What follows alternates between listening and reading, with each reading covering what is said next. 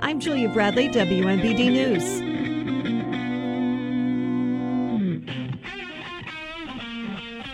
$1470, 100.3 WMBD, the Greg and Dan Show. Greg Batt and Dan Diorio. The news certainly is not lost on you. The story of Aaron Schock's prosecution is different now as the prosecutors have dropped all charges. Morning, Aaron. What's new? Well, I'd say it's probably the first morning that I've woken up in the last couple of years, not being an accused felon facing 80 to 100 years in prison. That's new. First of all, good morning to you. We haven't talked to you in a long time. It's nice to talk to you. Second, did you think about prison? Did you think about that? Well, first of all, thanks for having me on, and it's good to be able to talk because, as you know, I've always been one who likes to do interviews. And when you get a muzzle order put on you and you're told you can't do interviews for multiple years and you get to read all this nasty stuff written about you, it's kind of hard. I did. I mean, of course, the worst goes through your minds, right? And honestly, my attorneys never talked to me about jail. And when I went to my arraignment and they told me that I could, if convicted of all charges, you face up to 80 to 100 years in prison, I walked out of the courtroom and called my lead attorney and said, "What the heck?" And he goes, "Don't even think about that." He goes, "You're an honest man and you didn't do anything wrong. You're going to be fine." Well, a year goes by, 2 years goes by. You start to think maybe that's, there are, I'm sure, other innocent people who don't have the type of legal team that I had that could defend me vigorously and hold the government to account. And it wasn't until we got the third set of prosecutors who didn't have an agenda and they looked at all the facts and go, "This is no fraud scheme. This is no crime." And, and said to the world what we've been saying all along, which is the indictment has no merit. So so as we sit here today, are in the eyes of the government, in the eyes of prosecutors, in the eyes of people, are you innocent? Is that how that works? Yes. Okay. Yeah. Well, I mean, look, it doesn't matter what I've been saying for 2 years because when you're charged by a government, people say, "Well, I don't know, they've accused you of this or that." When the very agency that brought the accusation say, "You know what? Never mind. We don't think that this is that it's meritless." That's all you need to know. I mean, they've got nothing to lose, by the way. Hey, by the way, they got nothing to lose going to trial other than their own reputation. I've got everything to lose. It's my money I got to spend. It's your money that they're spending through this process. If I lose, I go to prison. If they lose, they just move on to the next case. That's the sad reality. Speaking of money, I got a two-part thing here, and one of them is kind of a rude question because I'm not sure it's appropriate to ask you this, but I'm going to. And that is, how much money did you spend to defend yourself? And the second part is a reflection that I've been thinking about. And you kind of hit on it a minute ago. You're a blessed person in that you did have the resources to defend yourself vigorously. There are a lot of people who can't do that. That must not be lost on you. No. In fact, I will tell you that as we began to uncover some of the malfeasance, I looked at my attorney and said, who, by the way, used to work at the Justice Department for many years and has a hard regard for most prosecutors. I kept saying, "Don't tell me this is an anomaly." And he goes, "It is. This isn't, most prosecutors don't lie. Most prosecutors don't violate constitutional rights. Most prosecutors don't alter evidence in the grand jury." And so, I'm scratching my head going, okay, that may be the case, but just as there are bad doctors and there are bad teachers and there are bad policemen, there are bad prosecutors. And by the way, when was the last time you heard of a bad prosecutor in the nation being prosecuted? Never, because it doesn't happen because they enjoy something that you and I don't enjoy, and police officers don't enjoy, and that's absolute and complete immunity in their job, which is why even after we proved that the prosecutor lied to the court, he's never been prosecuted and he still has his job. And you know that if you or I or anyone lies to a judge, you get prosecuted. You go to jail. So has it been lost on me? No. And I plan to try and take some of these issues to my former colleagues and say, look, you all are talking about criminal justice reform as a way to, we should let some people out of prison early and on and on. Criminal justice reform starts in a prosecutor's office with additional sunlight and oversight and putting up hurdles that people have to reach before they can start gallivanting into the far corners of your life. Remember, I left office at 33 years old, single guy. I got a couple of LLCs to my name, a few investment properties. This guy subpoenaed over 100 witnesses and flew them into Springfield, Illinois to be persecuted. He used over 30 federal agents for 2 years. Now, I'm not that interesting of a guy. Why did he do it? Because I was a high target. Because he thought, this is my ticket to stardom, and I want to hang his head on my wall. There is, though, funds that you do have to pay back. And I think they label them misappropriated funds. There's some to the IRS and some you have to pay back, correct? Correct. And let me address that. Two things. One, I have never claimed to be perfect. I have said, when I resigned from office, what did I say? I said, we made honest mistakes. I could have done a better job of overseeing the back office functions of my office.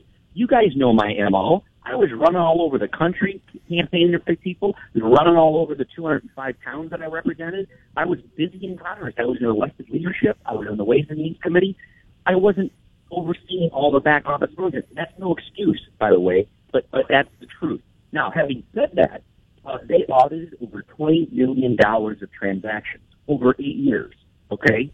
And they've identified $68,000 that they don't like. I'm not going to argue about it. I've said from the beginning, this has never been about the money.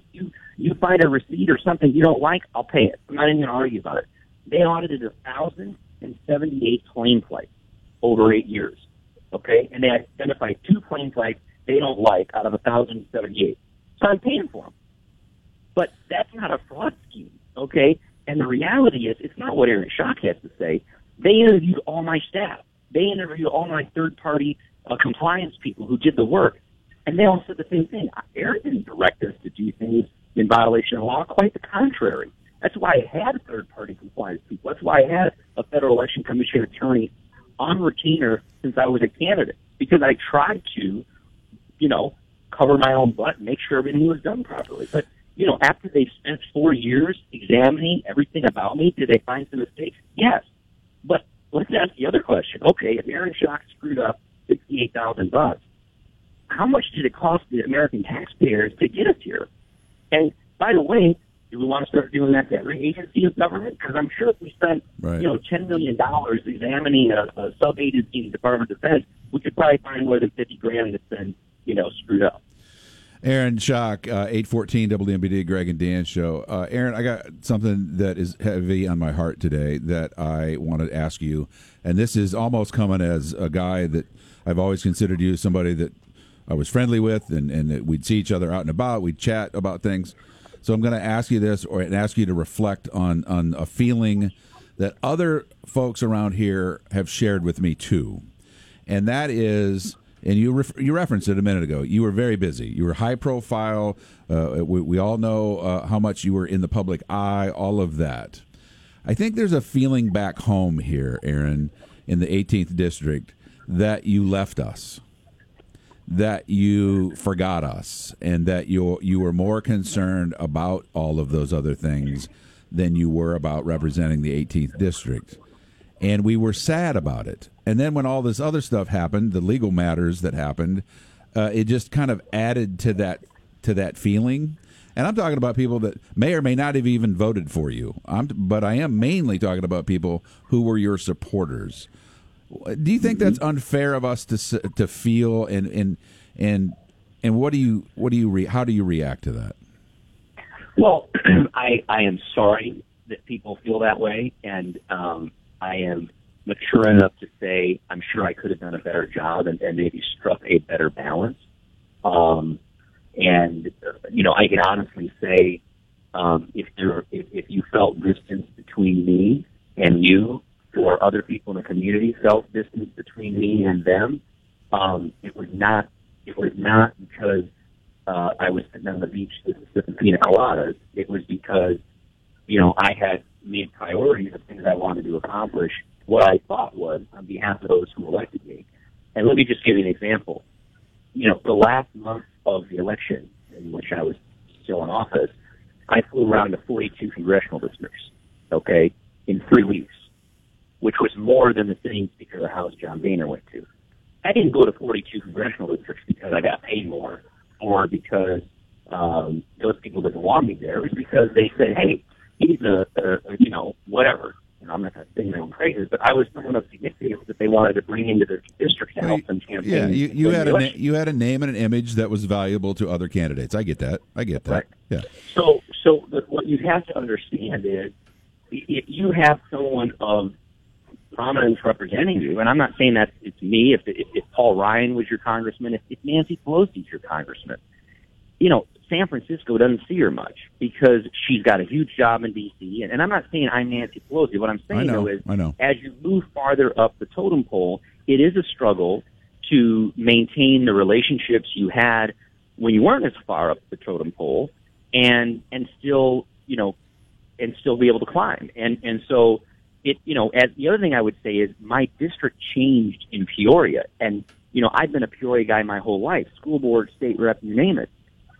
I lost most of Peoria in redistricting to then Bobby Schilling and now Sherry Busto. That's a sad reality. I went from 130 towns to 205 towns. So I had to spend more time in Quincy because I had more voters in the southern part of my district than I did in the city that I called my hometown. Yeah. No, I get it. I now had Nauvoo out. You know what I mean? And so that, look, in hindsight, could I have maybe done a better job? Sure. I wouldn't say, but it wasn't because I said, well, gee, I don't need this region of my district or that region. I was trying to do a lot of things for a lot of people. Okay, fair. That's a fair answer. That's a good answer.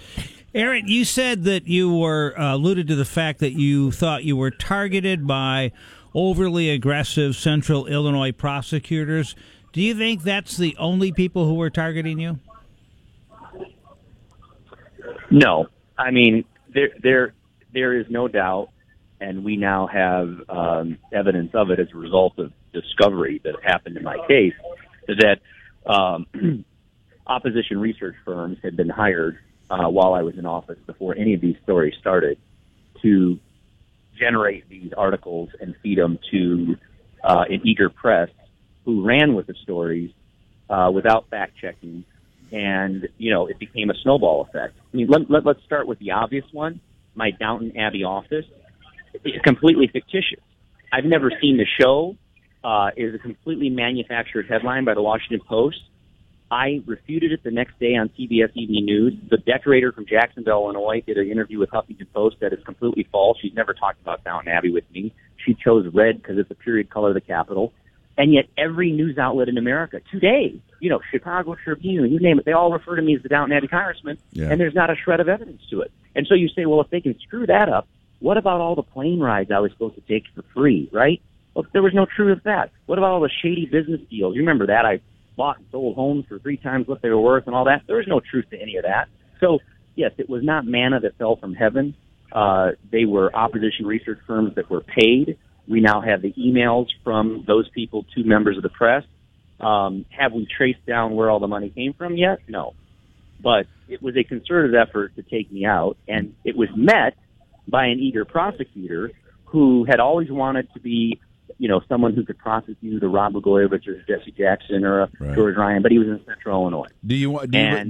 Do you want to know, Aaron? Do you want to know who funded those opposition research, or you want to just let it go?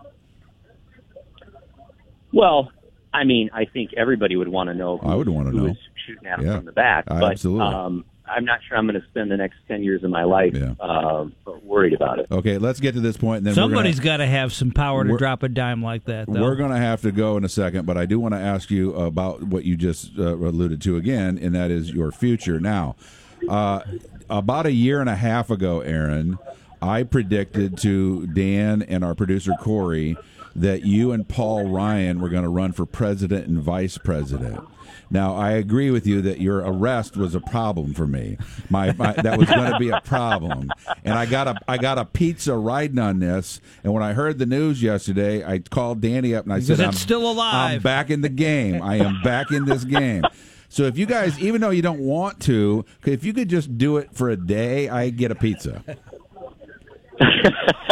So, and do we have to run, or do we have to? No, just say you're thinking about it. Say you're doing, and then exploratory and committee. then the next day say no.